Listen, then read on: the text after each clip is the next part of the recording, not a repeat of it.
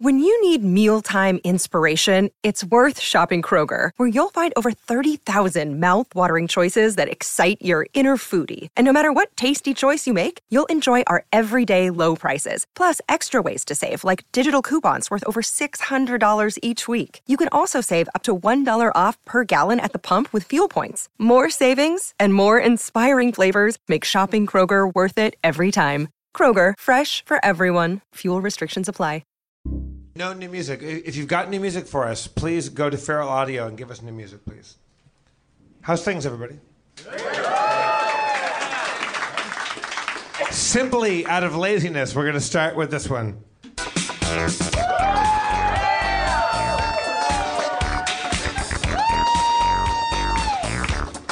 From Hollywood, California, the nexus of entertainment and sexiness. From the Meltdown Theater at Meltdown Comics and Nerd Melty Melts, Harmontown is now in session.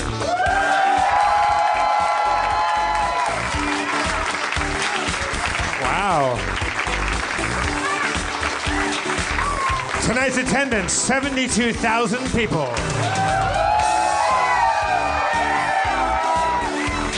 Let's bring out the Game Master, Spencer Crittenden.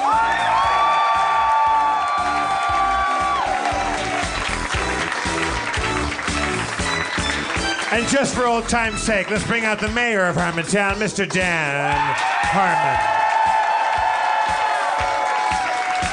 Thank you. Thank you very much. It's a bigger crowd. We're always sold out, but it's a... Is it big? It sounds big. We're always sold out.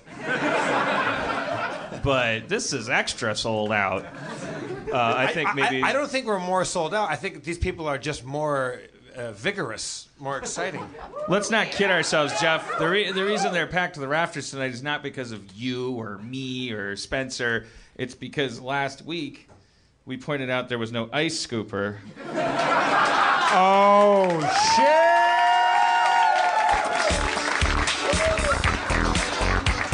And they wanted to be here for the for the big unveiling. Dan, kick it off and scoop me some motherfucking ice out of that thing. Spencer, talk to Jeff while I make Jeff a drink. All right. Hey, how's it been going, Jeff? It's been good. I've been traveling. I'm a little travel weary, but I'm very good. When'd you get back in, Jeff? I just got back in a couple days ago, but it was They love a couple days.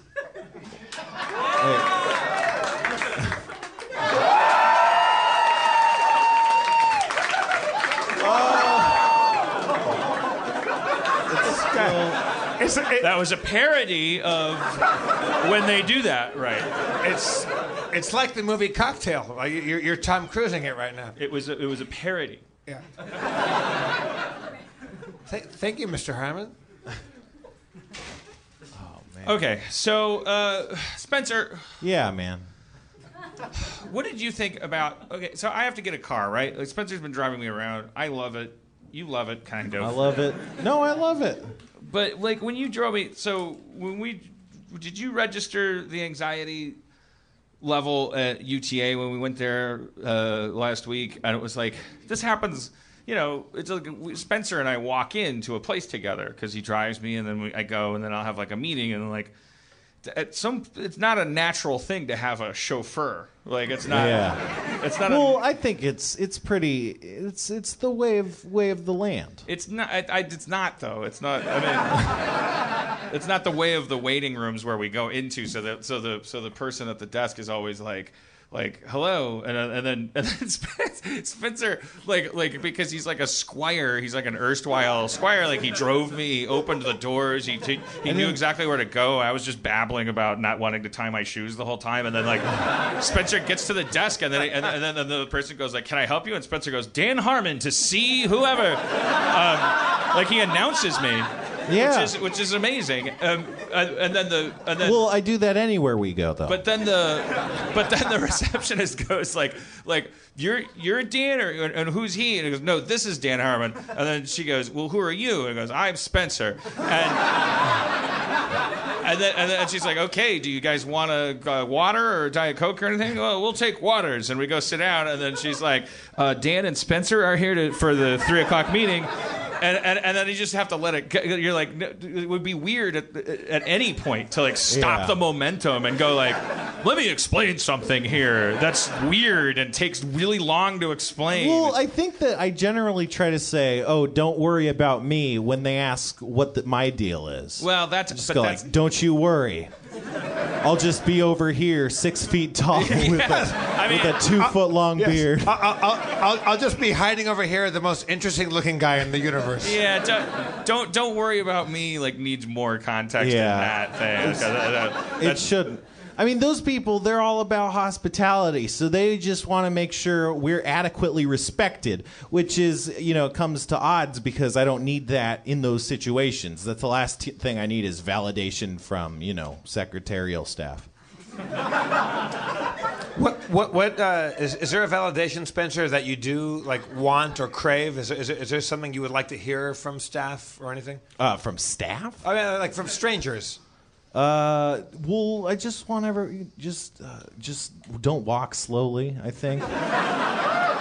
That'd be good enough. What do you like to hear from people secretly, even if it's a little selfish and juvenile and not mentally healthy to want it? Like, what's something that really puts a wind in your sails? Like a secret thing you wish strangers said or thought about you as you walked into a building. I like things that are useful or being useful to people. So that my manifest is I'll be all like, hey man, did you know if you're gagging, you can put your thumb through your hand, like that BuzzFeed article said, not gag. And then that people will be like, that helps me. And then I'll be like, that's good. But yeah, I want to help. Yeah, I want to. You want to be useful. I want to increase the satisfaction of people's lives. Wait. Oh, so I'm sorry. You wish people would give you life-saving tips, or you wish people would say, "Oh, you're useful." I wish they'd appreciate, the utility that I offer. Oh, that's good. Well, you're in a good position because you have a lot of utility. Thank you. Yeah, you're a healthy example of somebody who knows knows their needs and gets their needs met. That's what my therapist would say. Dan, if you walked into an office building and in a busy office corporate setting, what would you wish, like the gatekeepers, like the security person, or like the people that you have to walk past? What do you wish they thought about you on site? Oh.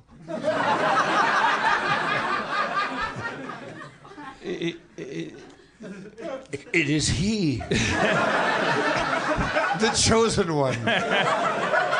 We better get our shit together. Like, I mean, for real. Like, I am being for real. I mean, we're living in a fantasy world where let's make a fantasy. You go into a corporate building like Century City Plaza, like to go like in a business meeting.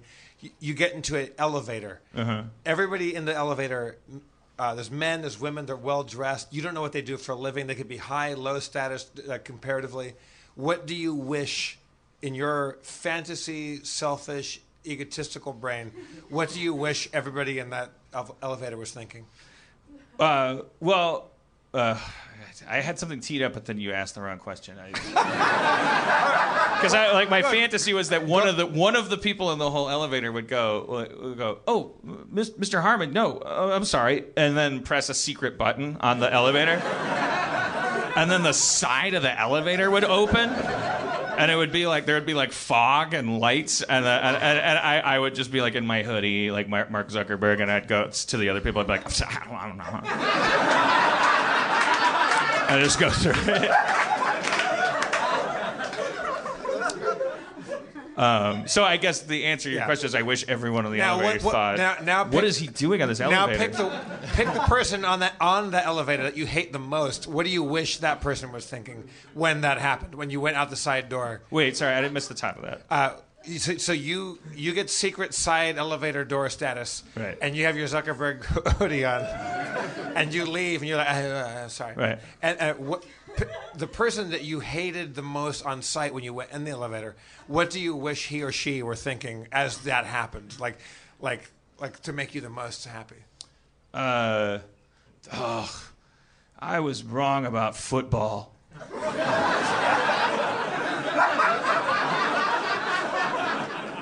Or all the crunches in the world couldn't lift my spirit right now.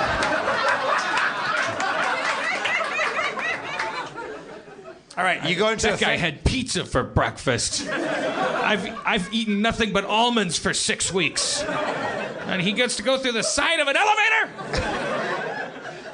What happens? I mean, like, let's fantasize. What happens at the side of the elevator? Does it get you to the floor that you're going to faster, or does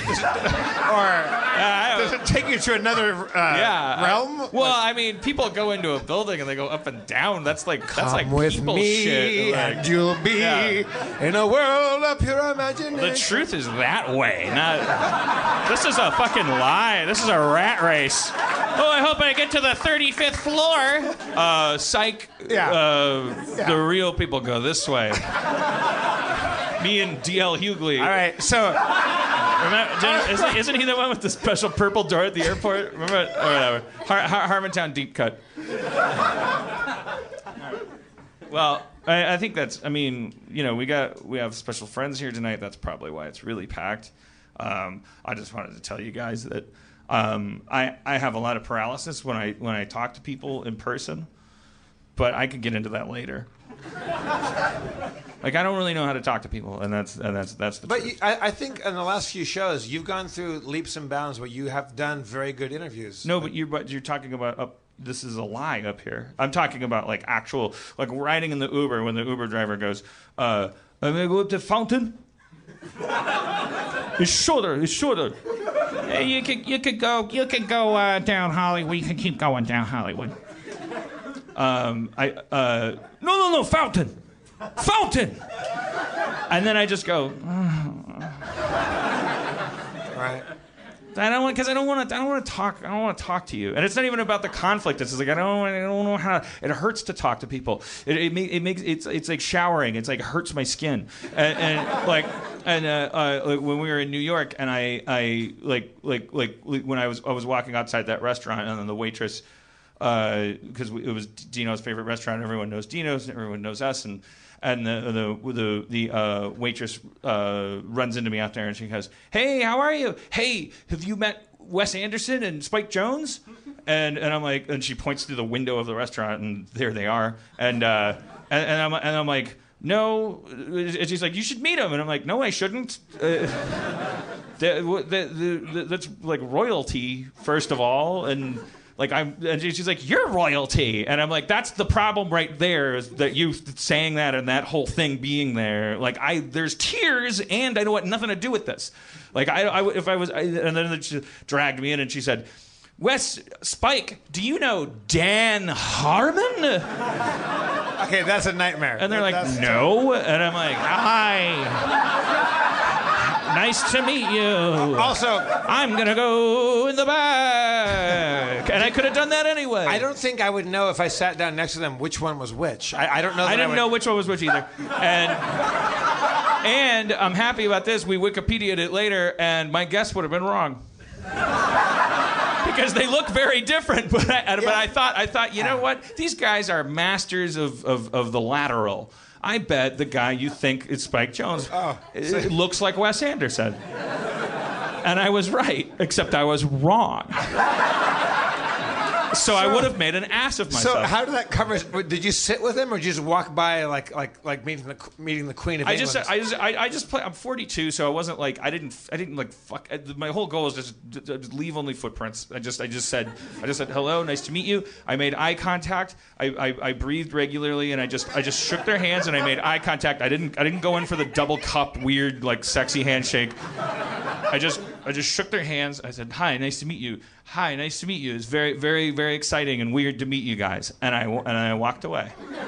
And I feel like I won by doing that. Do you think that they knew who you were? No. No, I hate the question. I wonder because you're not a celebrity, but I wonder if you are on their radar or not. But I could have like through work, having a studio and stuff. Like there was, if I had known which one was Spike for sure by looking at him, there was like an inroad there. I could have said, oh, we have mutual friends, boobity boobity boo boo. But I just boned out, and I think I'm a better person for it. But it wasn't about politics. It wasn't about star fucking versus like nervousness or anything like that. I'm talking about like that could happen with anybody. I don't like talking to anybody.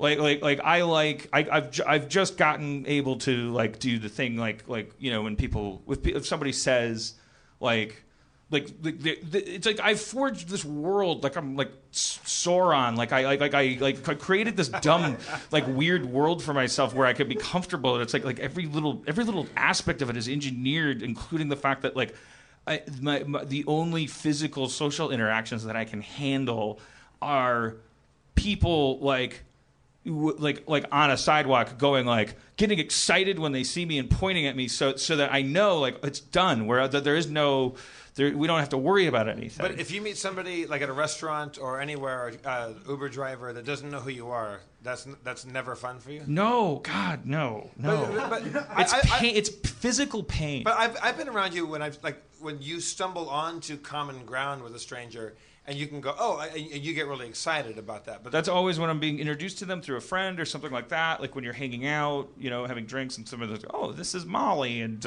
she's a friend of so-and-so's. And it's like, oh, what do you do? Oh, I'm an astronaut. Oh, Jesus Christ. I have like 90 astronaut questions. And then, yeah, that's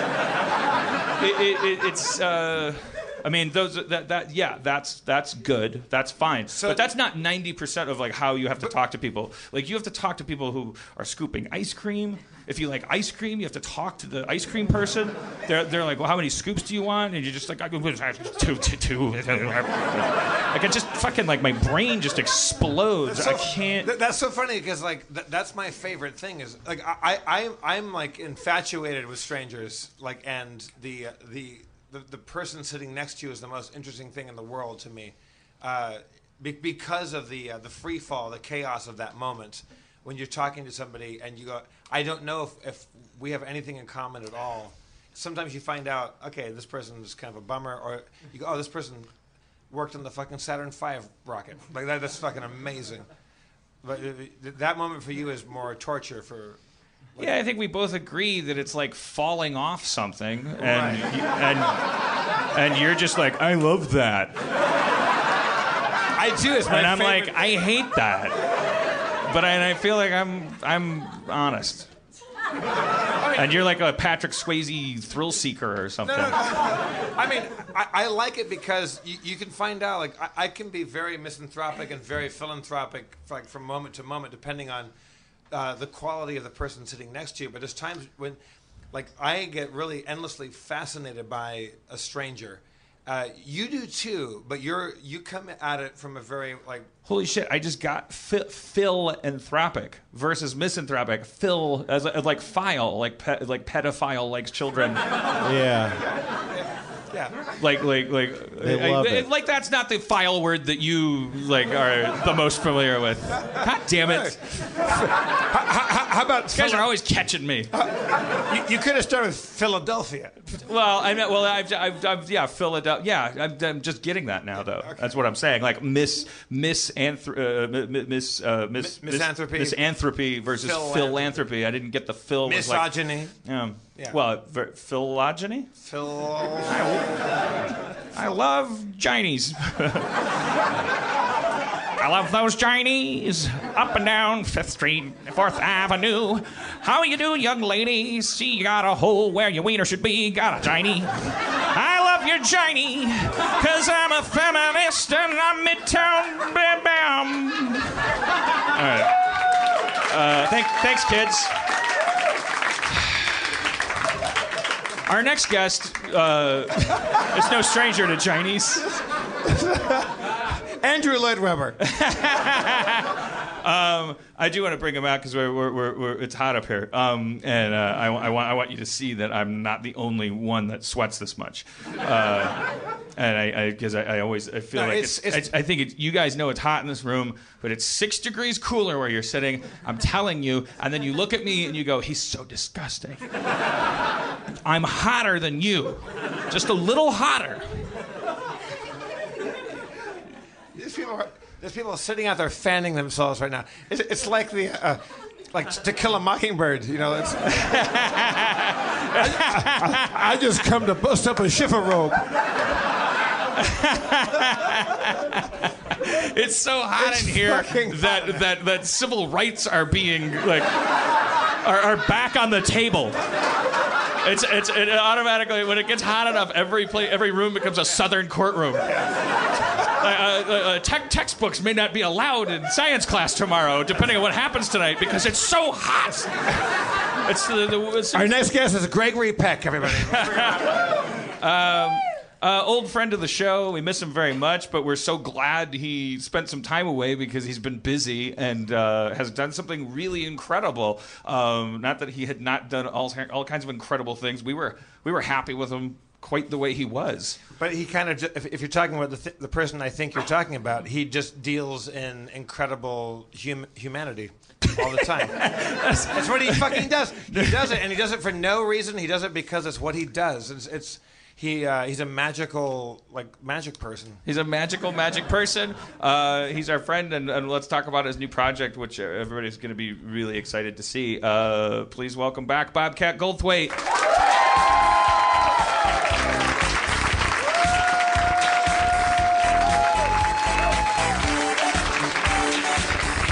All right. Thank you. Really nice. The idea that people would be excited and happy to see you, that's the worst thing I could happen to me. Oh, when people go, oh. When people are happy and excited to see me, I just don't want them I just want them to be normal. Well, you're an actor turned director, probably for the same reason, and like your circumstances are so different. Like the idea that anybody would ever see me and point is like kind of like, it's, for me, that's the same as saying you should be prom king, but for what you're probably perceiving that moment is like, oh, that's the guy from Police Academy. Yeah, and this and guy's here it comes. Yeah. I was in Detroit at a film festival, and this guy's like, I'm your biggest fan, and I took a picture with him, and he's like, what do you do now? Yeah. My biggest fan does not have access to IMDb. That's what I learned there. And then, but it was a good question. What would you want people to say, though? Because I still have a big ego. Like, if they had, I want them, after I left, to say, that was him? I blew it. Fuck. You know? So I do have a big ego. It's kind of sad. I mean, but one of the things that's amazing about you now is that you accomplish things psychologically that other people think are just kind of theories from therapy and stuff. Fuck you, Harmon. Just talk. You've had kind of a breech birth career-wise in terms of because it was like your feet came out first. Yeah, I had the career most people have at the beginning, at the end. Like, I sold out at the beginning. Well, maybe, I mean, it's a dyslexic career. You can use those words, but just more to the objective point. Like you were first famous for your hair and your voice and screaming and your face. Yes, and I mean, you're not that you were not you. That is not to say that your stand-up wasn't awesome. But people were like, my mom was like, that's the guy, that's the screechy guy with the hair. and then you. But now I'm the mumbling bald guy who's making these amazing things. And I would imagine thanks. that you're in disguise when you're at the mall. You're like, God damn it, nobody. No, when somebody I got hit by TMZ. Which I was shocked. It was in New York because in LA no one cares, and they were trying to agitate me. And the guy goes, "They're making another Police Academy. They're rebooting it. Don't you think they should use the original cast?" And I was like, "No." And they go, "Why not?" I go, "Because a lot of us are dead." And then I said if they're gonna reboot it, they should do what they did to 21 Jump Street. They should make it a comedy this time. And that made the broadcast. But then I said, this is what didn't make the broadcast. I said, it's not really the right time to be doing wacky police comedies, you know. I was like, the police are killing civilians, you know that. Police Academy 5, Ferguson.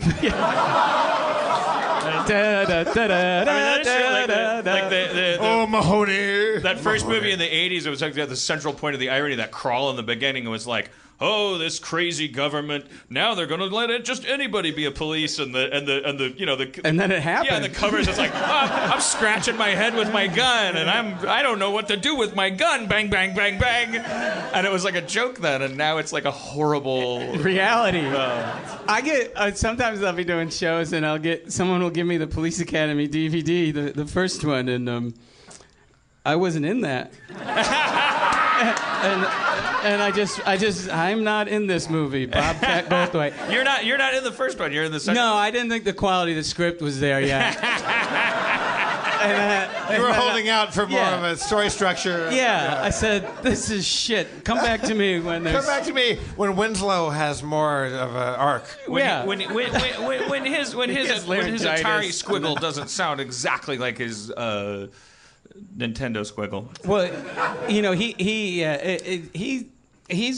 that is a talent. I'm not going to diminish what he does, but you know, he does that all day long. Those noises, like he really does. Like if we were talking, that's his, you know.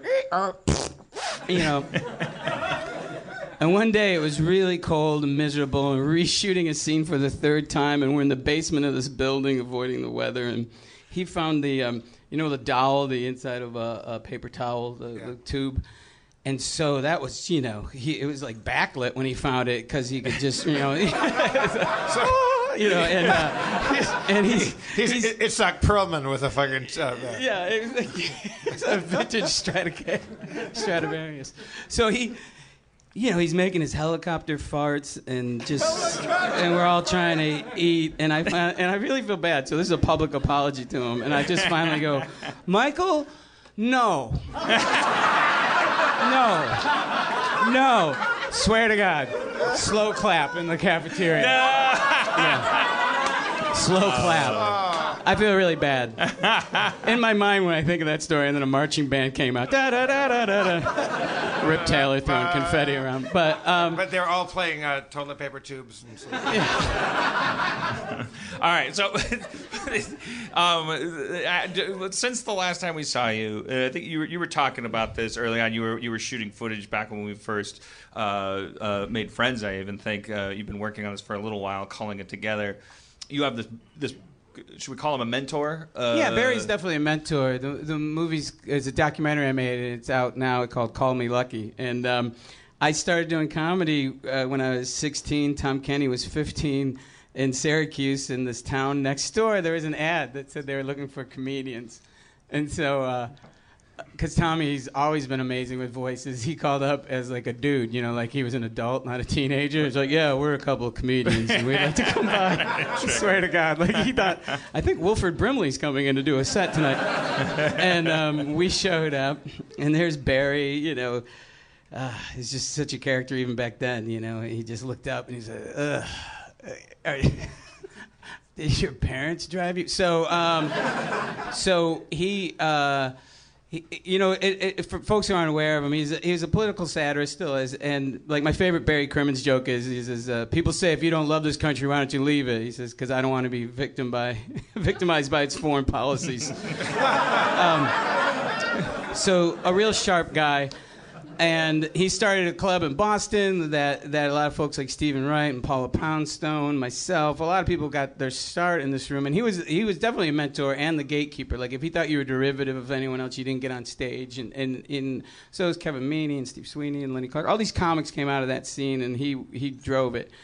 I don't feel like the movie isn't. It's about him. I think it's important people meet him and stuff. But what it's really about is he, during a performance, disclosed on stage about his rapes when he was 4. And he went, then he tried to process this. So in the course of him processing it, he went online. This is in the early 90s, mid-90s, and AOL just started. So there was people exchanging child pornography in chat rooms, and he complained to AOL, and they didn't do anything. And then he went to the cops, and the cops in the movie say, we didn't even have computers then. So he posed his kids, got all this evidence against AOL, and then took AOL to the floor of the Senate during a judiciary hearing. And it was like a Capra story, this nightclub comedian embarrassing this giant corporation. And then afterwards, there was a shift in him. What was the process for him? How did he go? By the way, the movie's funny. I know it sounds... The movie's amazing. Which is a story in and of itself, is the fact that this is you've made these movies that people adore because they're so punk rock, they're so they're so sort of just like, if they're nothing else, they are you just trying to steer off of any conceivable road in front of you. Shakes the Clown, and there's people who and there's an anger to that stuff too. So the irony, I guess to me there is. I don't see it, but yeah. I mean, you're laughing the whole time, but you're kind of like humor. God Bless America when we shot a baby. I really thought. It was like I wrote it. She goes, "Don't you have a baby?" And he pumps a shotgun. She throws it up in the air, and we shoot the baby. That was the only thing I've ever written that I thought some point someone was going to say, "Hey man, you can't do this," but it never happened. I was like, "I guess we're shooting a baby today," and I said, "I go, give me a baby that looks really ugly. Like I wanted it to look like someone shaved a pug, And the baby came, and it was really cute, and it didn't cry, and it would just sit there I feel bad about this too. This is my amends story. This is a good place to do it. The audience is 25 years old. They love apologies and punishment. So the baby didn't cry. The parents go. They come in. They go, "What are we shooting today?" I'm like, "Your baby." Your baby. And then I realized nobody told them what the scene was about. So we gave him some more money, and then that's true. There's a stunt bump, I guess. So, stunt bump. The baby just sat there, just like this. So I would have the parents, the dad, I'd have him walk off the set, and the kid didn't give a shit. And then nothing. Took its biscuit out of its mouth. Nothing, just sat there. So then, I'd love to tell you I'm a better man than this, but I got down on all fours, and I put keys over the lens so it would be looking in the right direction, and then I got right in the baby's face, and I was like, and the baby would go, I was like, roll. And whenever I would duck out of the way, the baby would shut up immediately. The keys were to get the attention, and then you were there to horrify the baby. Correct. Okay. But as soon as my face wasn't there, it would just shut down. It was like that Michigan J. Frog, like, "Hello, my baby. Hello, my ragtime doll." You're running and getting the GP. You're like, "I swear to God, the baby." He was crying. Sure he was, Bobcat. Free beer. So I imagine like someday that kid will be 10 and a police academy will come on and be like, "Ah!" and just run out. And then you'll have your shot. I finally got it.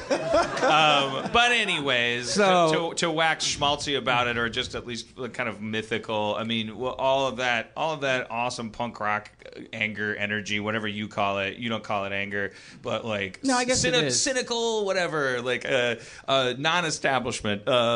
And you had this father figure early on in your comedy career who had this scar in his life, and then one of your you've made all these different kinds of movies. Like your most recent one before that is this, is another weird turn for you, the found footage, like a Bigfoot movie. Yeah. So like that does not resemble Shakes the Clown that much. Yeah. It's not like you're Rob Zombie trying to you're like, no, you don't get it yet.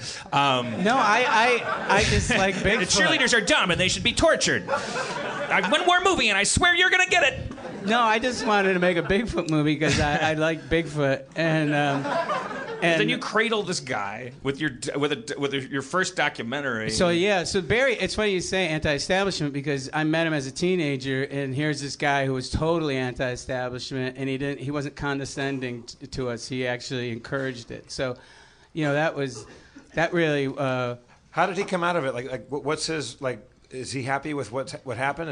Is that satisfying for him? I don't think he was happy. I mean, not happy, but No, he's the first one to make those jokes. Yeah.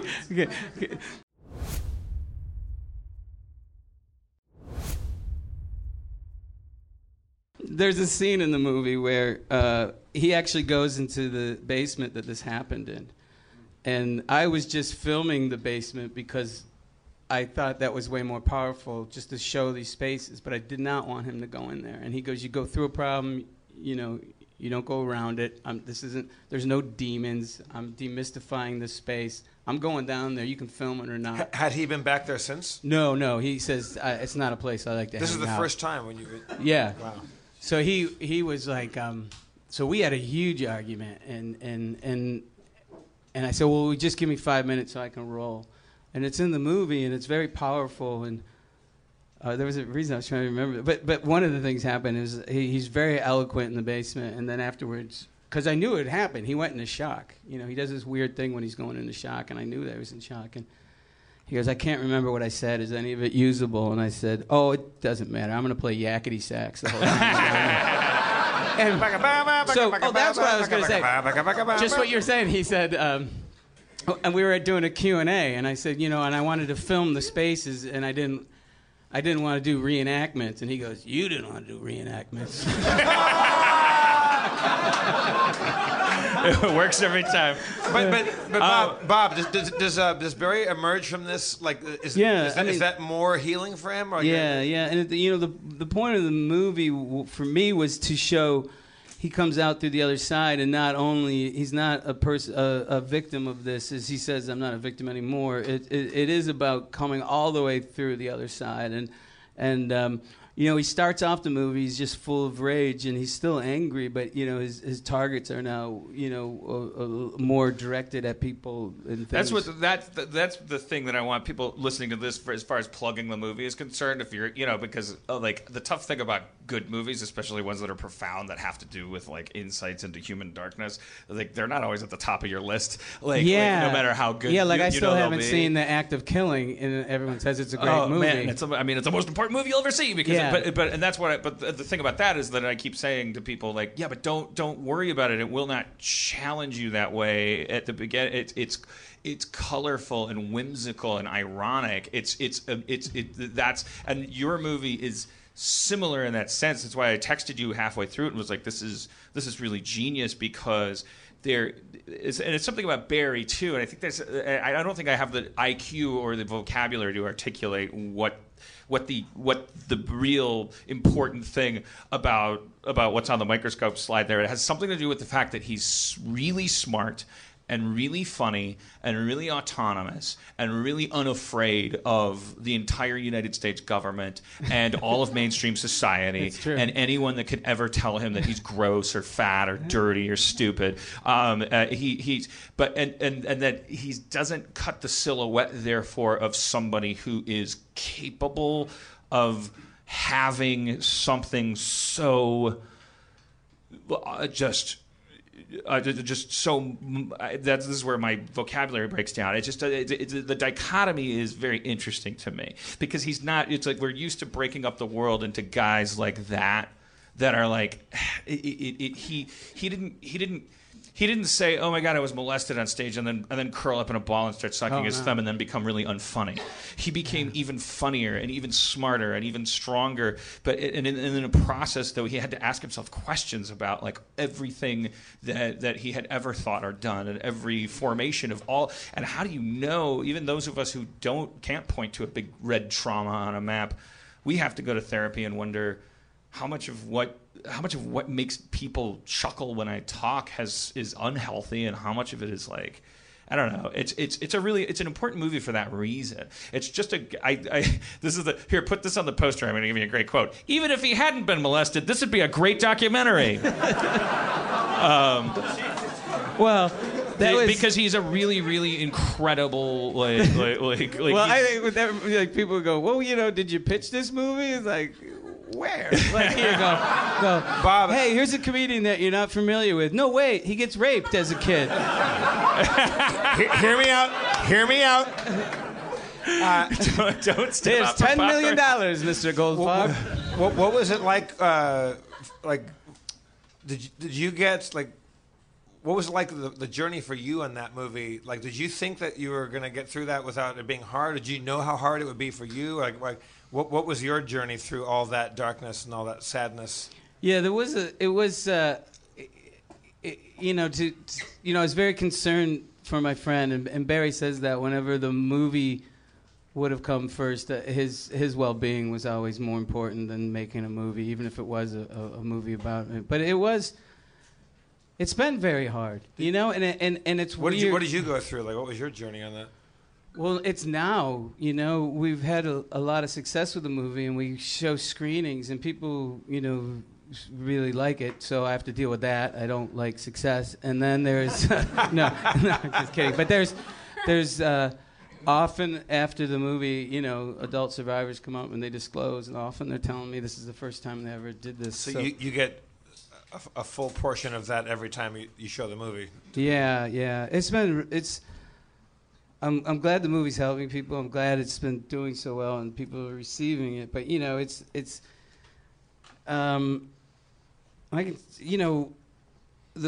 birth of the movie, and I'll talk about it here because the last time we worked together was here. Robin Williams is my best friend, and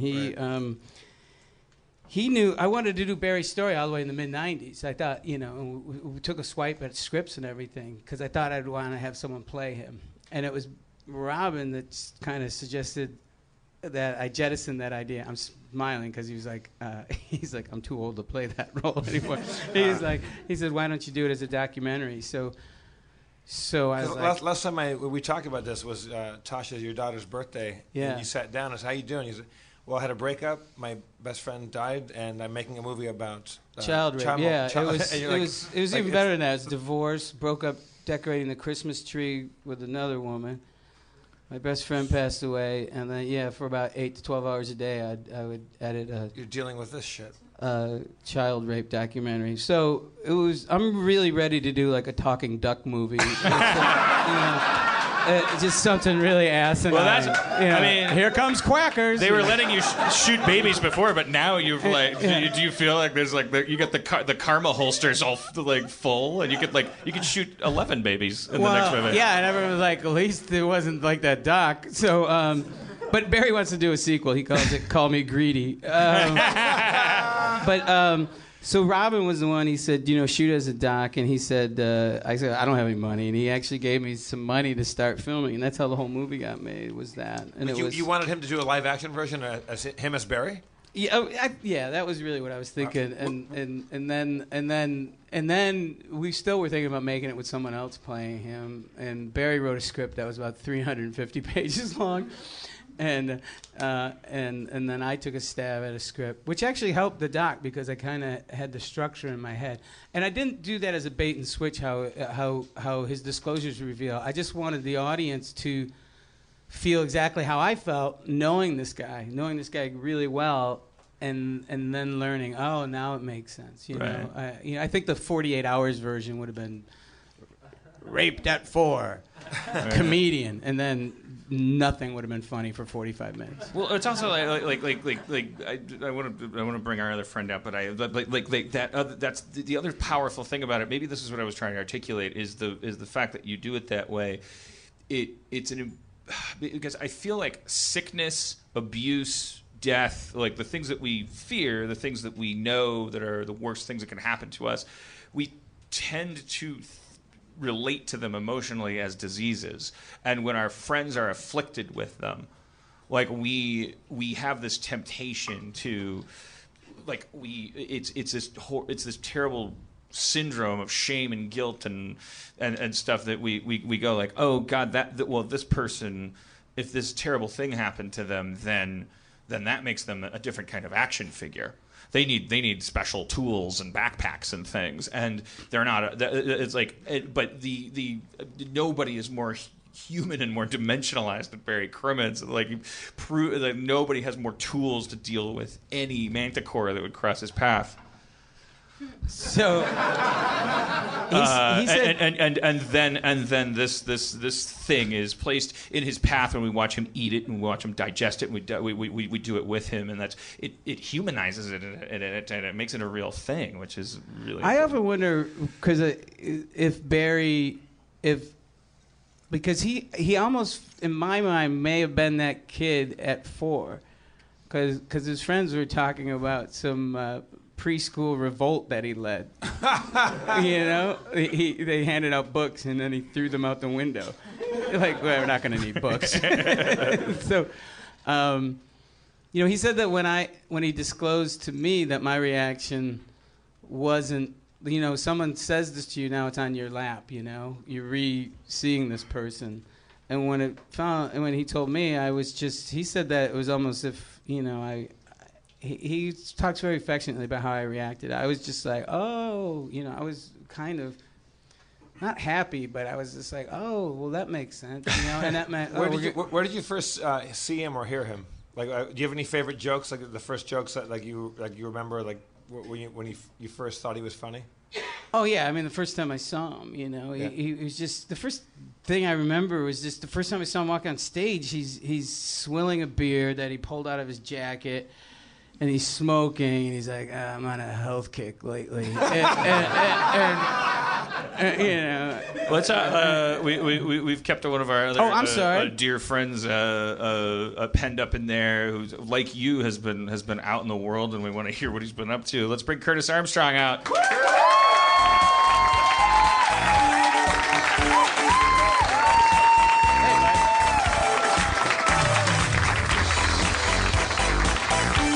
What a pleasure. Thank you. Thank you. Hey, buddy. I have these friendships that that literally only exist on stage, and it's very unhealthy. Like it's a very but yeah. So I'm just explaining that I'm not a healthy person, and that like that's what I was talking about earlier. Well, that goes without saying. But what was interesting for me is that I'm here because I've been away for a while, and I asked if I could come by, and he said yeah, but of course he doesn't tell me. Oh, that I'm here? That you're here. So I show up just as you come out. Oh. And it's the first time I think I've been in a room with him in about 30 years. Oh, I didn't know you guys crossed paths. We did a movie together. called One Crazy Summer. From Jesus fucking Christ. My brain that was rotting away. Bob, we keep missing each other. Joel Murray, too, right? Joel Murray, yeah. Who is Bill Murray, right. Godless America, whom we love and adore. John Cusack. About this movie ad nauseum. Why did I not make that fucking connection? Well, that's how we right. met. We were in our 20s and we made that movie, and it was I'm a big indoor BB gun enthusiast, but at the time we made that movie, I was a big indoor model rocketry enthusiast. Yes. So every night I'd go back into my room and build a big rocket and then shoot it down the hallway at the hotel. Because there was this security guard who was like, "You guys are making too much noise," and I was like, "Oh, I'll give you noise." Yeah. So we would sit there with lawn chairs and wait for this poor guy to come around the corner and go, this rocket at him. Yeah, that was a lot of stuff like that. It was great. And what was really great about that movie is if you see it now, there's Bill Murray, there's Joel Murray. Now I feel better. Joel Murray and Bill John Cusack and Demi Moore. But what's really funny about it is he's so completely took over this movie. Wow. Let me finish what I'm saying. So what happens is I'm in heaven. We right all now. show up and love this movie. We all think that we have our thing going and we know what we're doing and we have our bit. And Cusack's got a name already and Demi's got a name already. But after about a week on the set, they're all talking like him. On camera. Not just off camera where we're off going, but on camera. And it started like with Cusack doing it, and Johnny then did it, remember he this? did, I love it, yeah. And Joel, and then Demi started doing it. So they would be on camera doing scenes that had nothing to do with him. And Savage Steve is like, this wasn't supposed to be about Grover's family. That's right.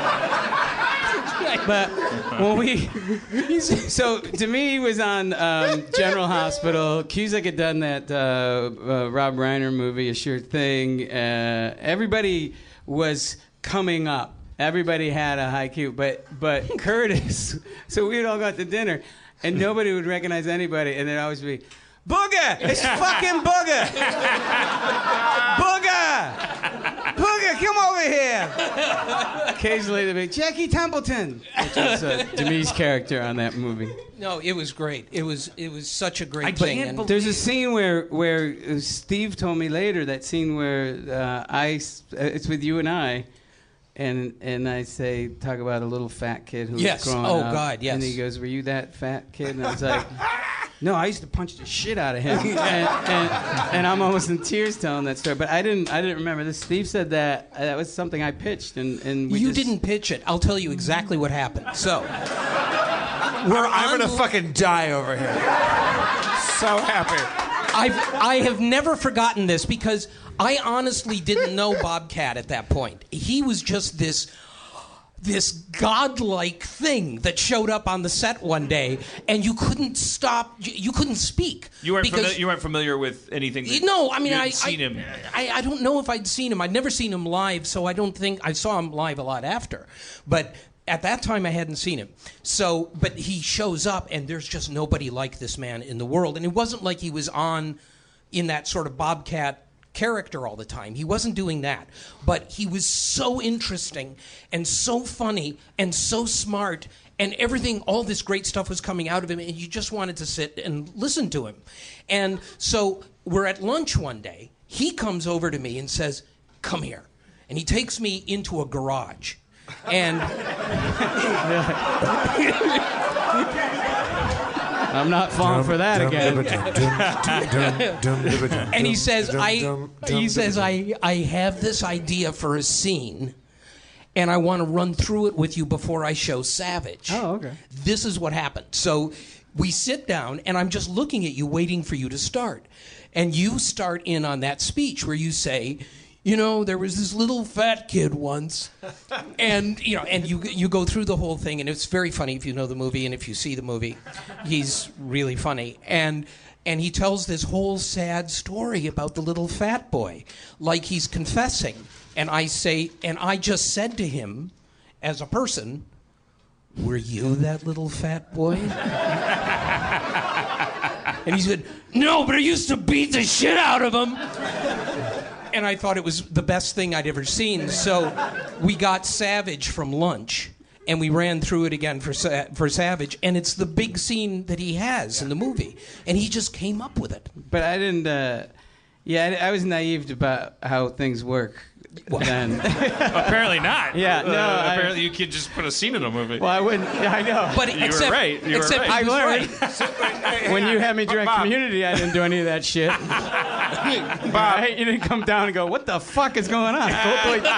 Goldthwait's in a scene now? All right, so for real, Curtis, that whole scene, that monologue is improvised entirely by him. In a garage. Because that's one of the memorable, I know. That's why I'm bringing it up. It's one of the big scenes in the movie. I do remember it, and I have the best memory in the world. Because I forgot that they were in that movie together. I mean, I get to travel around a lot with Joel Murray, and whom I love and adore, who's one of the most delightful people there is. And he's told stories about working on One Crazy Summer about how much fun you guys had. Yeah, it was really, fun. All the partying, because it was the 80s and it was groove-tastic. And it was like really sexy and fun. I remember the Cusack's like, I got this friend, and he's going to put him in the movie, and it was Piven. And Piven shows up, gets hammered, jumps in the pool, cracks his face open on the bottom of the pool. It hasn't been on camera yet, and they had to putty his face with mortician's wax. That's right. He had a big cut in his head. Aw, Pivy. Oh, the Piv. Little Pivy. Poor Pivy. Mr. Selfridge. Enough One Crazy Summer. But that must have been an awesome time to be young comics in Yeah. When they were making big comedy films, like Well, I remember that the name of it was called, what was it, My Summer Vacation or Greetings? My Summer Vacation. Yeah, yeah. And then they were saying, Warner Brothers said, you can't call that because they had vacation. yeah. And so they said, we're going to call it One Crazy Summer. And he goes, if they put out Woody Allen movies, it'd be One Neurotic Jewish Guy. Yeah, it's what I mean. Well, to counter what Jeff said, I think the further back you go, and we think in this desolate landscape of where it's catch as catch can, and we just get a little giggle here, and my podcast got 600 hits, and I'm so happy. And I think you talk to the Farrelly brothers about Kingpin, for example. And you hear this story about how they almost killed themselves. I thought Kingpin was the best Farrelly Brothers movie that has ever been made, but because the world was older then, like, the rules are different about who's telling you what about whether or not you're being successful, whether or not your movie succeeded. And the disparity between when you're supposed to celebrate. Remember the Sony leaks came out and... there was just like one of the most delightful parts of the Sony leaks was Channing Tatum's email to everybody at Sony going, "Yeah, bitches, we did it!" Because they just made like $740 billion in an hour for I don't even know which movie it was, Godzilla versus Men in Black or whatever. I don't know. It doesn't matter. But Channing Tatum was involved, and he was like, "Yeah, bitches!" He was using Z's and exclamation points. There's got to be a high five emoticon. But it really has nothing to do with whether or not. I'm not saying whatever he was talking about was a bad movie. I'm saying it was completely disconnected from whether it was a good or bad movie. And because you, like Jeff is saying, like, oh, that must have been a great time to be alive, all these comedy movies. I'm going to assume, God, no. I'm assuming that like that just meant that more hilarious people were being told more times per minute, you really fucked up. Can't believe you were in that piece of shit. But you told me to be in it. It was a piece of shit. I never said that. Why would I do that? I work for Mike Ovitz, goddammit. I was recently... I just did coke off of the Small World ride. I was in a Talking Horse movie that put me in comedy jail. Ended my career. Comedy jail. And I look at I was just recently moving, and I found the script, and I scribbled on it and sent it back to my manager. I go, why would I do this? And then he had written a $sign on it. Agents I'm shameful telling this. Well, they're the opposite of therapists. The agents tell you that you should worry about everything and money matters. And then you go to therapy, and it's like, no. It's true. I just make my movies so far out of the system, and you know, I loved working on Community. I love working on people's shows that I respect and have fun, and that's great. And then I go make these movies, you know, and I don't mean to throw my agent under the bus. I'm not going to be specific. One of my agents, that way I can get him off the hook, but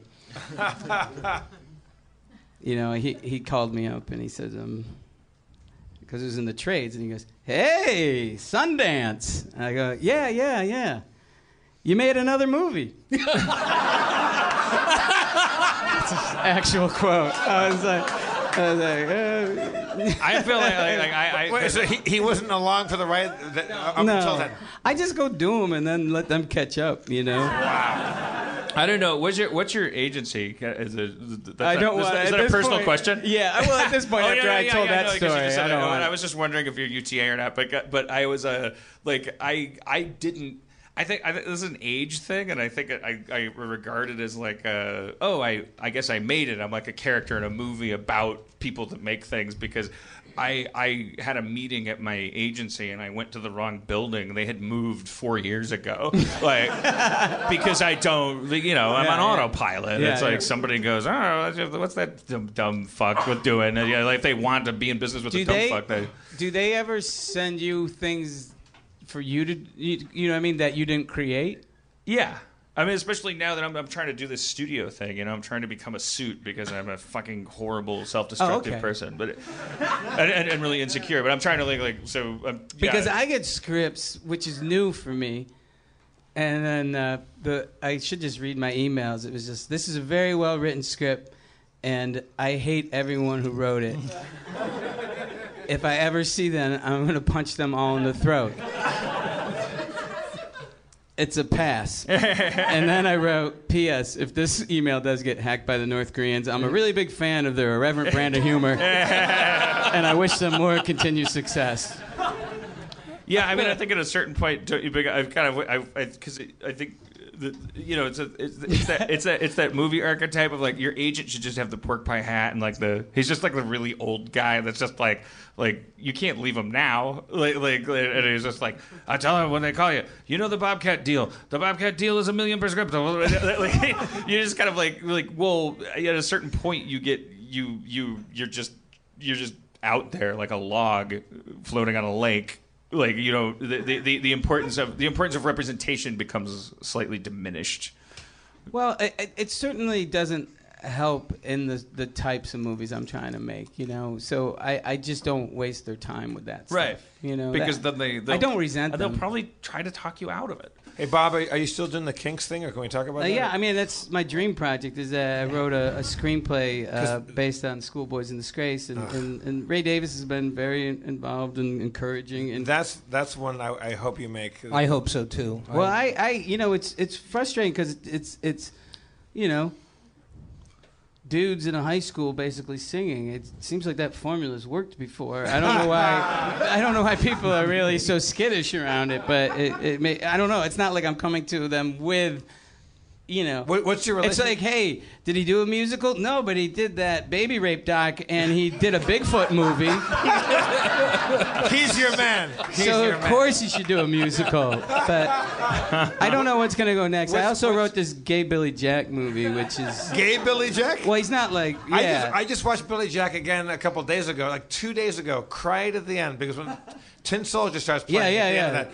You Return to Billy Jack. The first one. Yeah. There's Born Losers. I'm a big Billy Jack fan, and if you guys, if you've not seen Billy Jack, it's a great. It's all that's great about the '70s.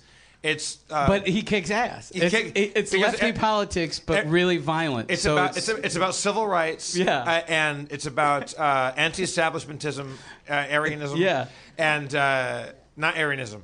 It's not about Aryanism. But you lost me. Establishmentism, Aryanism, but also and a little bit of Nazis. In the '70s, there had to be kung fu and karate at all times. It's fucking good. It's progressive politics with violence. It's such a beautiful mixture, but. So I'm really proud of Jeff for resisting the urge, because what he really wants to do, because I know he knows it by heart, he wants to do the Billy Jack. The speech. The Billy when Jack. I see what you do to that Bernard. flower. You know Bernard. When Jill and the kids up at the school tell me not to be violent and to be nonviolent, I try. I really try. I'll do the whole thing. I'm not. No, keep going. Come on, just do it. No, come on. That's just the tape. Do it. You can't stop now. Bobcat, you know what I'm talking about, the ice cream shop Of course, scene. Yeah. of course. But when I see what you did when I see this flower, girl, you know what we call her back at the... We call her God's little gift of sunshine. And when I see this boy so degraded, and when I think of the number of years that he's going to have to live in his memory, this idiotic moment of yours, I just go berserk. Yeah. Now, so I'm not Jeff's agent, and he's not auditioning for Gay Billy Jack, but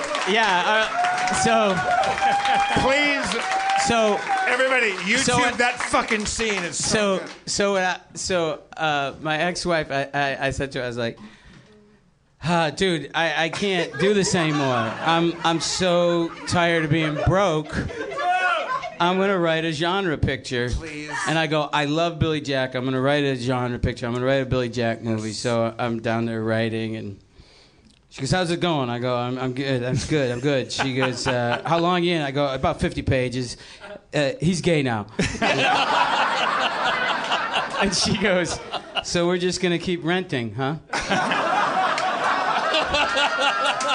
Go ahead and hate your neighbor. But that's the whole thing. Like he goes into this town, he's trying to drink his whiskey, and someone calls him a fag, and he says, "I'm gonna have to ask you to stop using that word." Yes. And he goes, Bobcat? he's like, "What are you gonna do about it, fag?" He goes, "Well, I'm gonna dislocate his shoulder. I'm gonna fracture his kneecap. I'm gonna take shatter." Then he said, "I fucked up." He goes, "And I'm gonna shatter your windpipe." And you want to know something? There's not a goddamn thing. Not a goddamn thing you can do about it. and then in the script it says, it's the simplest direction I've ever written. It just says, "And he does." So then he walks back over to the bartender, and he finally finishes his whiskey, and he throws it down. He says, "Is there a decent place for a man to stay in this town?" Ooh. And then it smash cuts to him waking up in bed with the bartender. But I gotta say, this scene sounds funny. Make this movie. But if I'm not but the I have fucking to Billy say, Jack, I know this sounds like it's a joke, but I really do kind of explore, all this stuff about what's it like being a gay man and what defines, sexuality and I know. What the fuck is wrong with me? I'm so uncommercial. I have no idea. Well, yeah, I don't think you have to tell you. Yeah, I would. I mean, like, I would think, assume when you told me that, I was like, I don't think. Yeah, that you were like, this is hilarious. These faggots are gonna hate this. Right. Exactly. I'm finally letting them have it. See? Yeah. In a studio picture, it would have been like, "Hello," Right. Oh God, boat trip. Yeah. Fucking boat trip. Boat trip is like a goddamn fucking psychedelic. Boat trip is a fucking ayahuasca atom bomb. Spirit vision. Boat trip is one of the most amazing. I don't know. If you've not seen Boat Trip, Cuba Gooding Jr. and a series of other culprits make a movie. It's two guys. Like somehow, I think what happened is.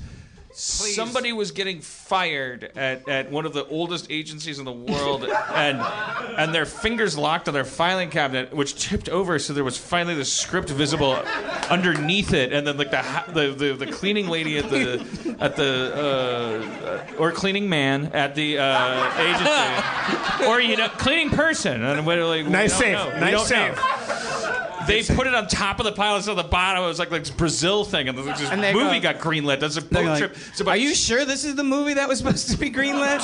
Two guys. He said it was on the top of the desk. Go on a boat, and then they find out the first the party. It's a gay boat. We're on a gay boat. And then they have to pretend to be gay, or they'll get kicked off the boat. And the gay guys get to look at chicks' tits if they want, because chicks don't care if gay guys look at their tits. Those aren't some real high stakes. The movie is the movie includes Cuba Gooding Jr. coming out of a porthole into the open air. And it hits his Oscar. And his cum splatters on someone's face. He had won an Oscar 30 seconds before this movie was made. And then there were 9 movies. Like Cuba Gooding Jr. won an Oscar and then had 9 movies with talking dogs and gay jokes in them. And what does the cum land on? The cum goes out the portal? The cum just lands on a person. Right, okay. And then you go oh, what about... See, in One Crazy Summer, that was a chili dog. That's right. And it landed on my friend Tony Veep. And his famous line was, "You kids." Yeah, that's right. Tony Veep. Here's one of the weirdest things to look for in Boat Trip when you rent it tonight, kids. I'd like to mention that all my movies are available on digital platforms. You don't necessarily have to watch Boat Trip. But you'll only be encouraging him. He's a documentary filmmaker now. Watch him after Boat Trip. Watch Boat Trip first. Don't encourage his phase of I hate America. I'm on tour. I hate America. I'm gonna go to France. They like my movies in France. There's a scene in Boat Trip where Cuba Gooding Jr., who is in love with the woman who thinks that he's gay because that's what he has had to do to survive on the boat, the gay man, which affords him the ironic chance to be in close quarters with her. She's confiding with him about her single life and how she wishes she could find a man. And if he just keeps lisping and enough, then he gets to be with her, and so it's very uncomfortable for him. And at one point, the topic of conversation somehow somehow comes to it either comes to how are you supposed to eat a banana or how are you supposed to suck a dick. But in any case, she picks up a banana, peels the banana to show him how she sucks dick. And so the joke is that he's going like, I can't believe it. Oh, she's sucking a banana dick in front of me. the crazy thing about it, if you watch the movie in high def, like You you can see his credibility leave the back of his head. Of her licking the tip of the banana. It's unmistakable. The prop master, for some reason, has not for some reason, there's some disconnect between industry and government and the society. Like the prop master has taken like a tool and shaped like a visible penis head into the tip of the banana. And I love all prop masters that have ever worked with me. You're the fucking best. You're wizards. You collaborate well. I have respect for your craft. But this is exactly the kind of thing that, if that you got to step on. If you were to take a late lunch, you might find out that someone was like, yeah, well, then if it says in the script it's like a dick, so what do? I'm going to get a raise today. You think I'm going to someone make was it like like- a dick. And then you go like, why are you making the banana like a dick? That makes no sense. That's no sense. But it's like everyone on the set must have been like, it looks like a dick. Johnny, get back to the set. We're making a hit. The banana looks like a dick. Get back here. And Universal and Fox and Rupert Murdoch and things like all this. Oh, it looks like a dick. And she's like licking it. It looks like a dick. They carved a dick out of a banana. But It's so insane. Do you think somebody just looked at the banana and was like, I don't know if this reads like a dick? It doesn't. It could have just been one You think voice. it was a studio note? They're like, I don't know. It's like I eat bananas like that, and I'm not horny. Can we make the? Can she be? I feel like the banana doesn't read as a cock.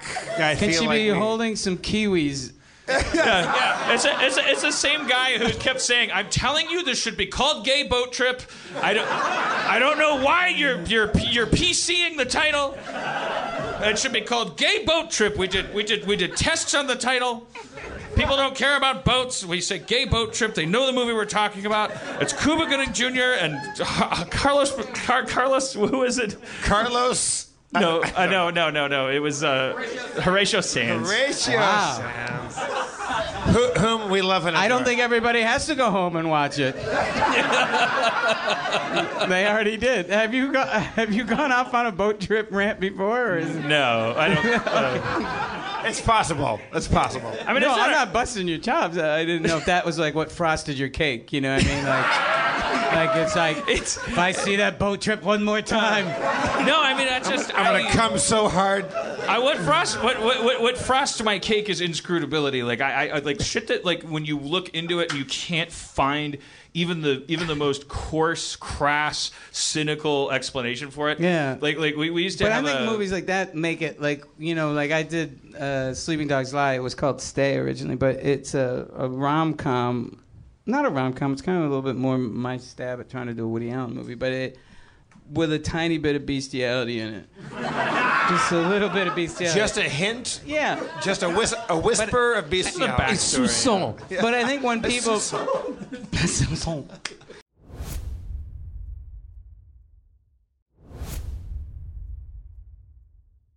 But I think when people hear about it, they think that's what they're going to see, an actual shot of her spitting dog semen out and all this stuff, And the joke isn't like making fun of her character. It's actually about, how there's things in our past that other people can't get past. And she learns in that movie at the end, she says, I learned it's the living up to the lies that we tell about ourselves that make us better people. By the way, they made the same movie with an avalanche, and everyone's like, now I accept it. Yeah.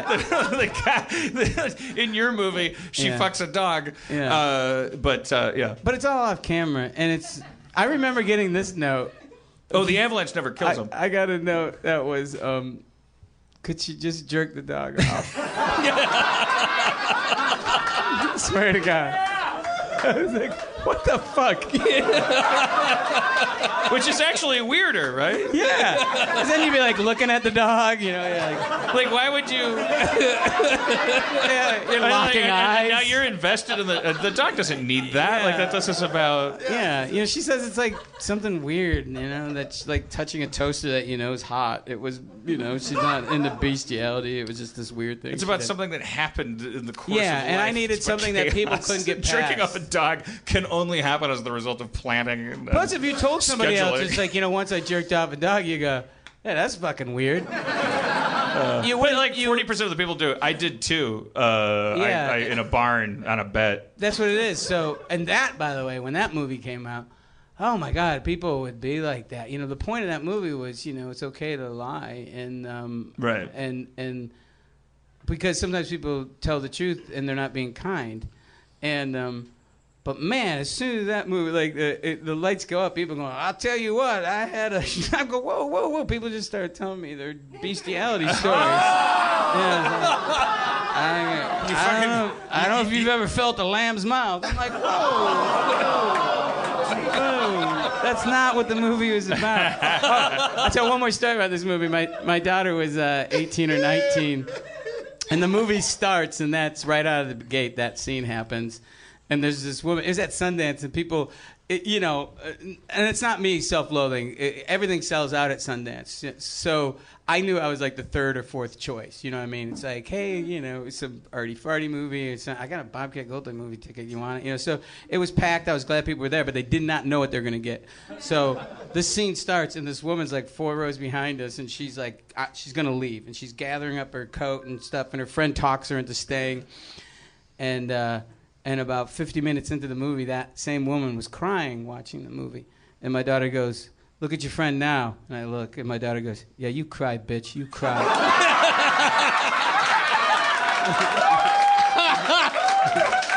For real?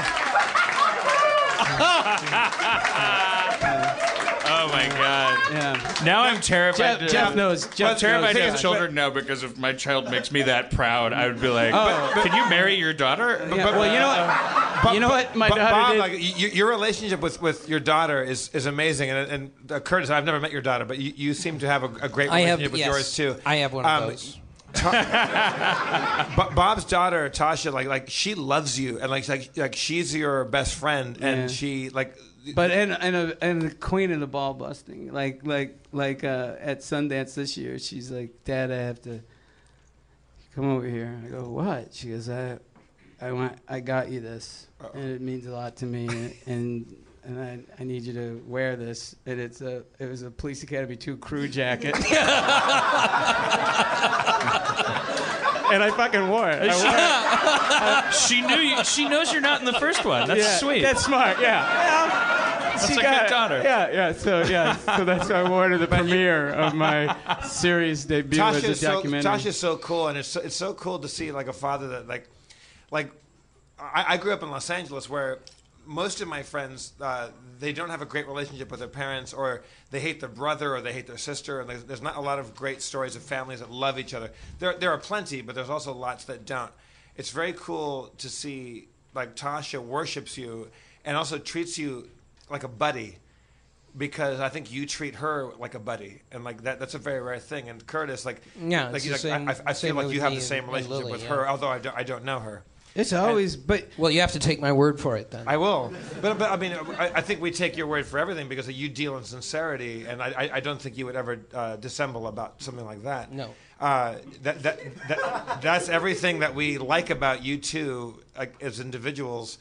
The fact that you have a great relationship with your daughter is really Well, you know, remarkable. I have to tell you when I met Bob, he was the first actor I think I'd worked with in Hollywood whose politics and particularly gender politics mirrored mine. I thought that was so cool because there were not many of us. hating women. yeah, Exactly. I know, and because this is like one of my off first dogs. movies. It's like, you I know what just this movie naively is? thought- Less Demi Moore. I said more and more.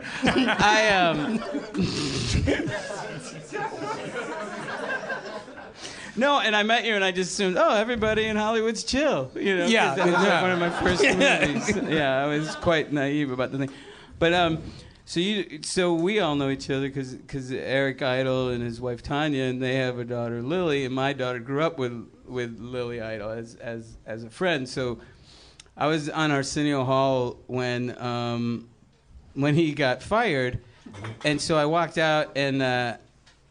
I spray painted Paramount Sucks on the backdrop of the set, and then I took the monitor, which cost $3,000. I found out later on, and smashed it and put my feet through it with my Doc Martens. It was totally premeditated because I was like, my Chuck Taylors are gonna. Yeah. I need to wear my fucking steel-toed Docs. Get some fucking steel toe. Because that monitor's getting 12 fucked holes. up. 12 holes. Yeah. When I'm a baby, so. You know, if we were making the movie, it's the guy getting ready for war. You know what I mean? What he needs, you know, the weaponry. You know, so I got my Doc Martens. I'm ready to go smash up the Arsenio Hall show. And I throw the mattresses into the audience and Why were there mattresses? The couch cushions from the couch. And then the producer's like saying, get him. And Arsenio tackles me. And as we're going to a commercial, he whispers in my ear, he goes, thank you. And so I leave the show acting like no big deal. And I'm now coloring with my daughter, and she's 8, and we're coloring. Oh, my God. And then the news comes on, and goes, comedian goes berserk on the Arsenio Hall show. And Tasha goes, I go, what? She goes, sometimes you act like you don't have a brain in your head. And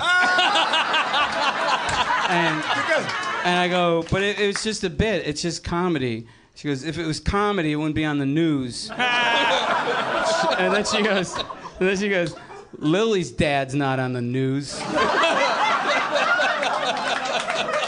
years old? Yeah. Because Tasha is smarter than all of us, right? Yeah, like she clearly is. Like, I like that she was doing the math. She goes, well, wait, her dad's in dresses. But I used to always, ever since high school, I used to wear dresses, you know, like skirts. And it was not, and I didn't do it for camp. It was my way of saying, you know, if you go to a football party and you show up in some smart-looking culotte, it fucks up the football team harder than anything, you know. I like that you had smart culottes. I had very smart. So I was always like wearing skirts and stuff. And then when Tasha was little, I'd always be in a skirt. And then one day I woke her up for school, and she goes, Dad, I've never seen that sweater. She goes, yeah. She goes, that would go so well with your brown skirt. I was like, yeah, you're right. You know. Can we do a show where we bring Tasha and you out, Bob? I wonder if she would do it. That's pretty funny. She must, because she's fucking groovy. Yeah. Well, now that's all built up. I don't know. If she's really smart, Now- she'll stay away. Right?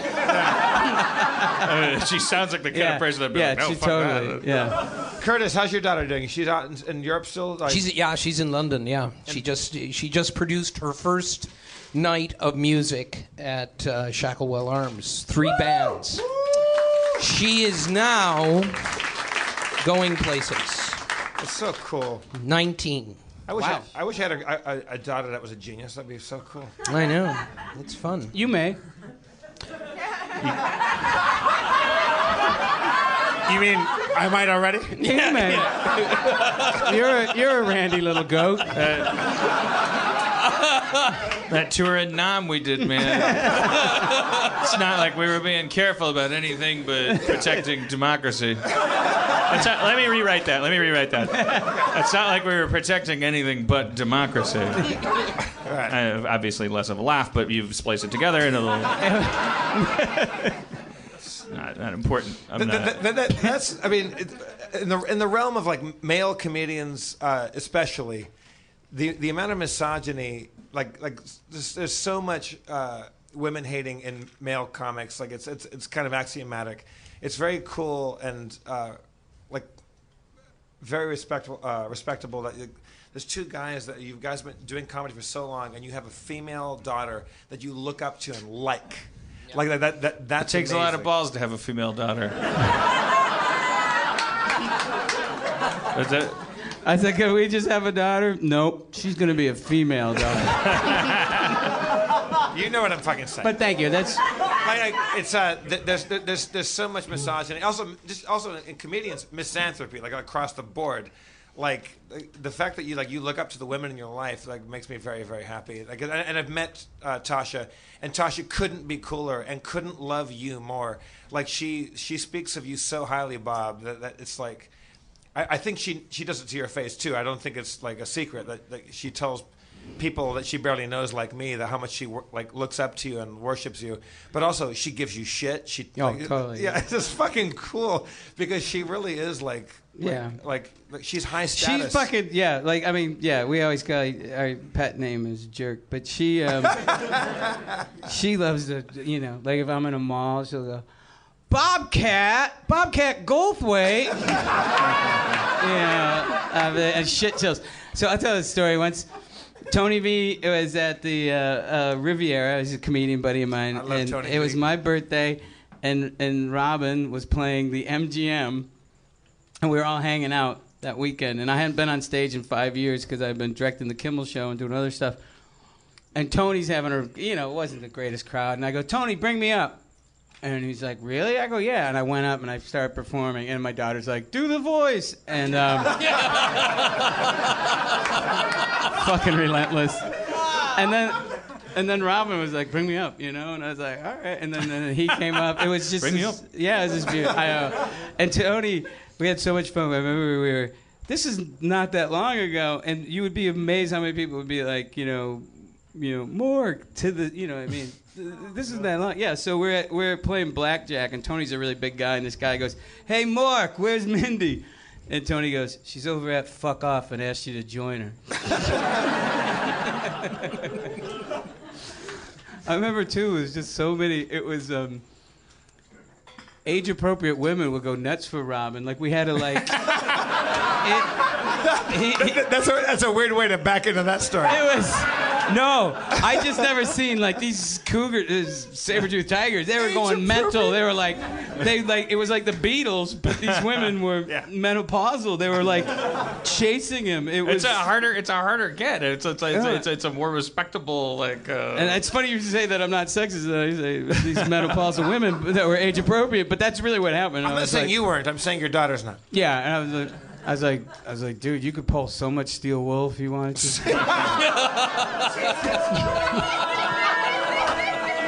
See, I'm not sexist. I just wanted to crush any goodwill that you had developed for me. Steel wool. It hurts. Steel wool hurts. But it gets, it polishes you really clean. I mentioned that earlier, though. The last time he and I went on stage was at your show, and I remember he was just here at Meltdown. He goes, "What are you doing?" I go, "I'm about to do a podcast." And so he just stayed. Yeah. And I was like, "You want to go up?" He's like, "No, I don't want to go up." I was like, "Okay, man, you don't have to go up." And then I remember him just looking he's like, put me in, coach. And he came Yeah, up. he was sitting where Curtis is sitting. He was wearing his little windbreaker, and he was he was so shy and so. Yeah. He came out here and you did the bit, Dan, where you're like fuck, these people don't deserve us. Like Bobcat Goldthwait, and you came out and you told Bobcat to fuck off, and then you go, Robin Williams, and Robin came out, and I'm sitting here, so I don't know that that's a joke. I didn't see Robin. And Robin came out and gave me like a noogie and like a headlock, because I just met him at Eric's house like 2 nights before, where we sang songs like when you go to Eric's house, like you sing. And when he left the stage, he hugged me, and I held him, and I said, thank you for making everyone think that you and I are great friends. Well, I have a good story about once in my act, there's a shaggy dog joke that I tell, but it's a true story, and I won't go into the whole story. I'll try to do a truncated version. Tell the whole thing. All right. I don't know if you ever heard the airplane story. It is a true story. I was on a flight going from Los Angeles to New York, and midway through, the engine blew up. And it was terrifying. It was really, and I've had enough turbulence and stuff. The plane just suddenly was just dumping, and it was like G-force kind of stuff. It was really scary. People were screaming. I was staying calm, check out the flight attendants. Flight attendants are looking out the window, turn around, sobbing flight attendants. I'm not exaggerating. And they're holding each other's hands. I always thought you were a professional, Karen. Yeah, And Oh man. And I gotta say, I was like completely out of my body, and I'm like, all right. And the pilot's like, hello, ladies and gentlemen, this is your pilot. There's no reason to be alarmed. You know, the placating tone in his voice. This one's for the black box. So On the black box alone. I just want to say, they told me in the event. this isn't a suicide. My insurance is valid. Everything. And I am of sound body and mind. when we got on, Dimitri Martin was on the flight, and we were dying. Dimitri Martin. Because we're sitting there. And Dimitri's looking out the window going, if a landscape is Well, a but horizon, then a horizon forms the letter H. but he says, no, we just, after we survived this, we both kept going, there's no reason to be alarmed. Because the guy kept saying that every time. Don't be afraid. There's no reason to be alarmed. So, and I'm like, this is the time to, that's not comforting. If the guy was like going, holy fuck, I go, oh, this guy's in it. He's in it. Right. Or if he said like, okay, this is fucked up for me too, but That I would be got comforting. this. Yeah. Or, look, I'm going to try some shit I learned in pilot school. Yeah. I'm not making any promises. Everybody get up, move to the left of the plane. Wherever you... I'm gonna freestyle. Okay. Or if he said, okay, here's the final refinement on that. He goes, the bad news is all bets are off in terms of like FAA and everything. The good news is that means I get to do whatever the fuck I want. And ladies and gentlemen, I'm fucking good. Or if he's just like, smoke. Go ahead and smoke. Yeah. Smoke them if you fucking got them. Yeah. Light it up. Kiss a stranger. Rub one out in your seat. Because Fucking everybody. this is anybody's game. Turn to your neighbor and just go down. So, If you're an atheist and you've ever fantasized about throwing your baby like a football, now'd be the time to do it. No one will ever know. no reason to be alarmed. You got a 15-second window to spike that baby and do this. So, Think about all the times it kept you up all at I can 3 say, a.m. all I can say is this is 100% true. The other people on the flight was a good portion of the United States Special Olympics team. This is relax. Just let me finish the story. I'm not. It was 45 men and women in red, white, and blue running suits with medals. So if it wasn't the Special Olympics team, it was a really big hip hop group with Down syndrome. So this isn't Buried the lead, yeah. This isn't. That's the title of this episode, by the way.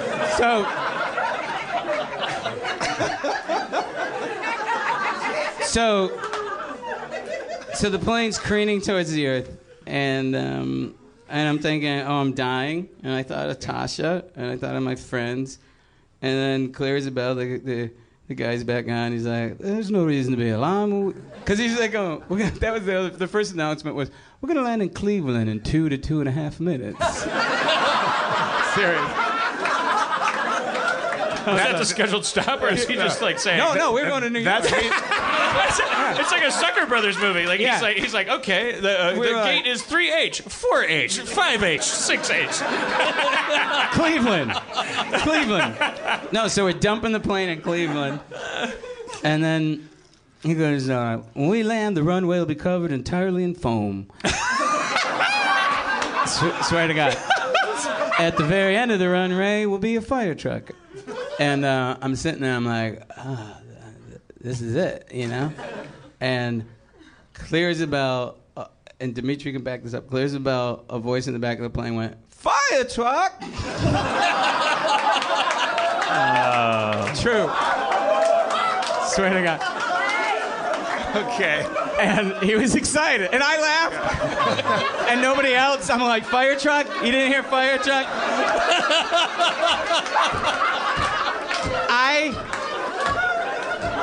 I went... That was the moment I went from atheist to agnostic. I was like, you know what? There really might be some sort of higher deity. There's a in this possibility. World. Yeah, there's a maybe there's a possibility. higher power. And I know, There also might be some apples.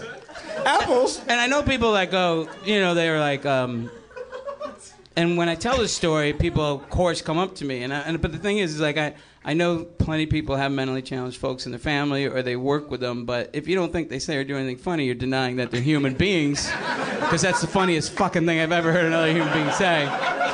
Fire truck! And the tag is, I was always trying to figure out, like, who was going to get top billing if the plane crashed. Was going to say, Special Olympics team dies in fiery crash. Also on board, 80s comedian Bobcat Goldthwait. Or Bobcat Goldthwait Special Olympics team. And you go, yeah, I was right. So, the second time I tell that story, it is a 100% true story. The second time I tell that story, I'm into my act about 10 to 15 minutes, and this woman gets up, and it's because I didn't have that tag that deflected. She goes, my son is, and she's all upset because and she storms out, and she makes a point, and then goes to the door, and that door's locked, so then she has to come back through. And it's horrible. And she's got a table full of friends. And I was really into my act, seriously, 10, 15 minutes. And I go, is that lady gone? I go, is she really gone? Is she out of the building? They go, yeah. I go, all right. Look, I'm not going to do my act. And he doesn't know this, but here's my friend, Robin Williams. Robin, come up here and finish this act. And so he comes up, and he does like an hour of stand-up. Wait, was she gone? Or was she was gone. Okay. So then I come back, and I go, all right.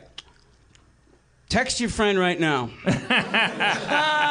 Let her know what happened.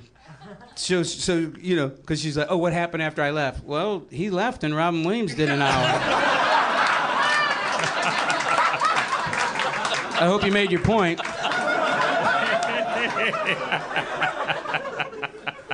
All my stories about Robin aren't like people are like, oh, and then he said this and it was wonderful. It's always about me. Yeah. Throwing him under the bus. They really are. You had a barracuda. Using him as a get out of jail free kind of We were in the Caribbean, and this barracuda, we're snorkeling, and it comes up, and it just jarts up, and it's right eye to eye with us. And I'd love to tell you I'm a better man than this. I grabbed him, put him right between me and the barracuda. Not for a laugh. Just pure instinct. Shit. You grab Robin as a human shield? Yeah. Yeah. You're like Martin Sheen in the Dead Zone. I'm ashamed, and I even could have got out of it because we both started laughing when we run out of the water, and he goes, you did that on purpose, didn't you? I was like, yeah, I did. You've had a good run, It would be Robin Williams and other attacked by barracuda. But yeah, I've been on lots of planes where I was like, "Oh shit, I'll be a footnote on this plane," because George Takei is on the plane. But like Sulu is on the plane. Like I will not be mentioned on that plane crash. Yeah. Sulu was great. Sulu got on the plane before me and Greg Proops, and he got on the plane, and he's walking up, and there's a guy like, "Hello, Mr. Proops. Hello, Mr. So-and-so. Oh, Mr. Takei." And the guy that was working the gate, he said, "I just saw you on an episode of." What's the fucking show? The fucking some sitcom, the Big Bang Theory. He goes, I just saw you on an episode of Big Bang Theory, and George Takei goes, oh, that's very good news. I can expect a residual. He was so good. Yep. You're never going to worry about crashing when fucking Sulu's on your fucking plane. That's very good news. Well, come on. It's not. He's in the show. He's sitting in front of a prop. He's not able to control. The ship's not in space. I feel like just psychologically, we all feel like this is the best plane you're ever going to be on because he sat in front of a spaceship that never died. No. Well, I don't know. I don't care. I'm being an asshole. All right. Yeah, Big Bang Theory. You're just mad that I said Big Bang Theory? Yes, yes. No, you've told that story before about George Takei. That's all. It's and I'm preoccupied about like the shows that we got to wrap the show up. We got to, yeah. We've been doing a lot of talking. Yeah, but you don't get to leave. All right. Can I make you guys play the game with us for 5 minutes? I was so good at Dungeons and Dragons. Sure. Let's play a Fast and Furious combat riddled Shadowrun right now. We got an Eve Libertine and a Dr. Friend and a so we need to bring Demorge out here. Demorge Brown. Shit, we should have brought.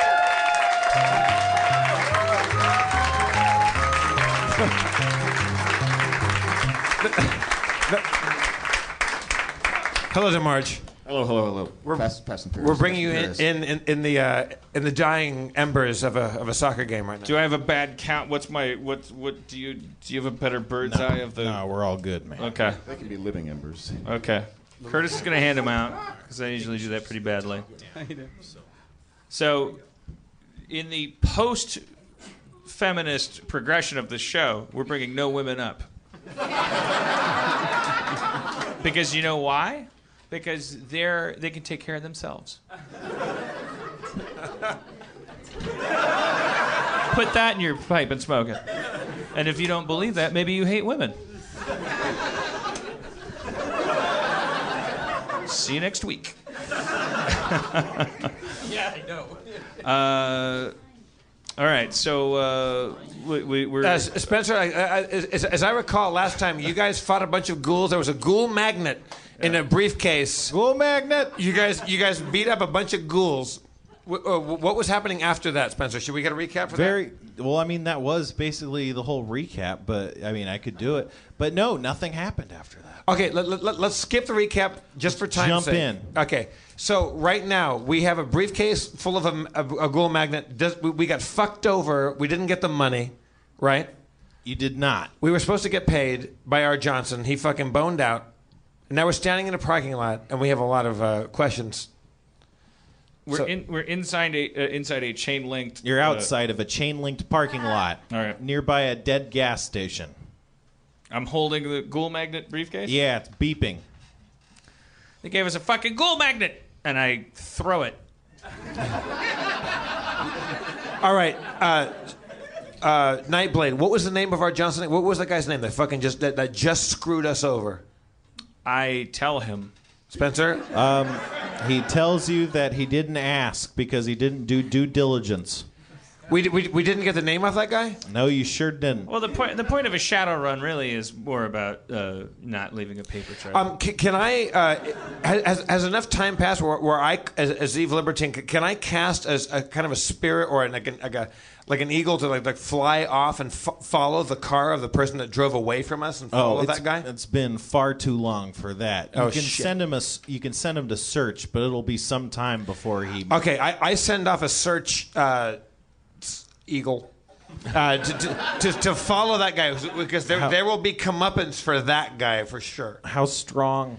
6. Hey, can I use my agony spell on the guy, even though he's getting away, but it's a long distance agony spell? Can I do one of those? You don't have line of sight to him. He's far off. So Can I? But my mother could do that without seeing me. But even if you were just gonna try, Curtis, I mean, I could try. Even if you were just gonna try, it'd probably sound like.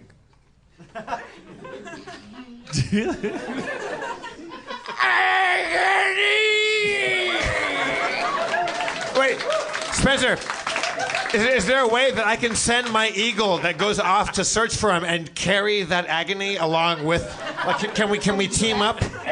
Can we team up his agony spell on my spiritual eagle to fly? I'm trying to get us out of here in time. Yeah. Is that a possibility? Yeah, but it'll take some special doings. All right. What kind? It's a lot harder. You could pass out. You could even die. Oh shit! What, the eagle? No, but no.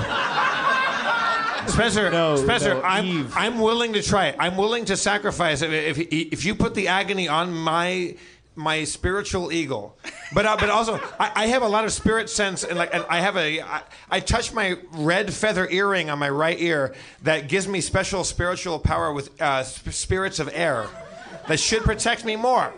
And I go, Dr. Friend, Yes. hold my hand. Hold my hand. Well, let's all hold hands just in case. Let's all hold hands. Everybody, if we all hold hands, if we all hold hands together. All right.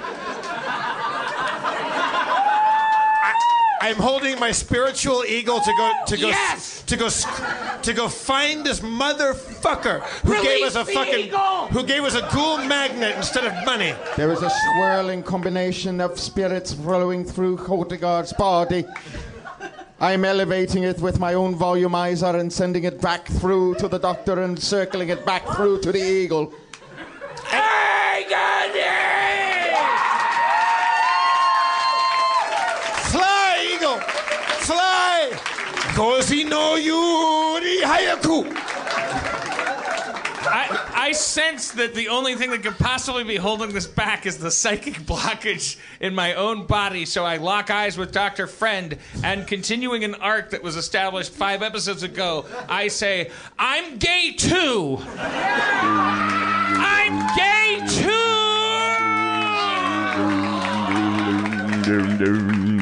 Cliffhanger!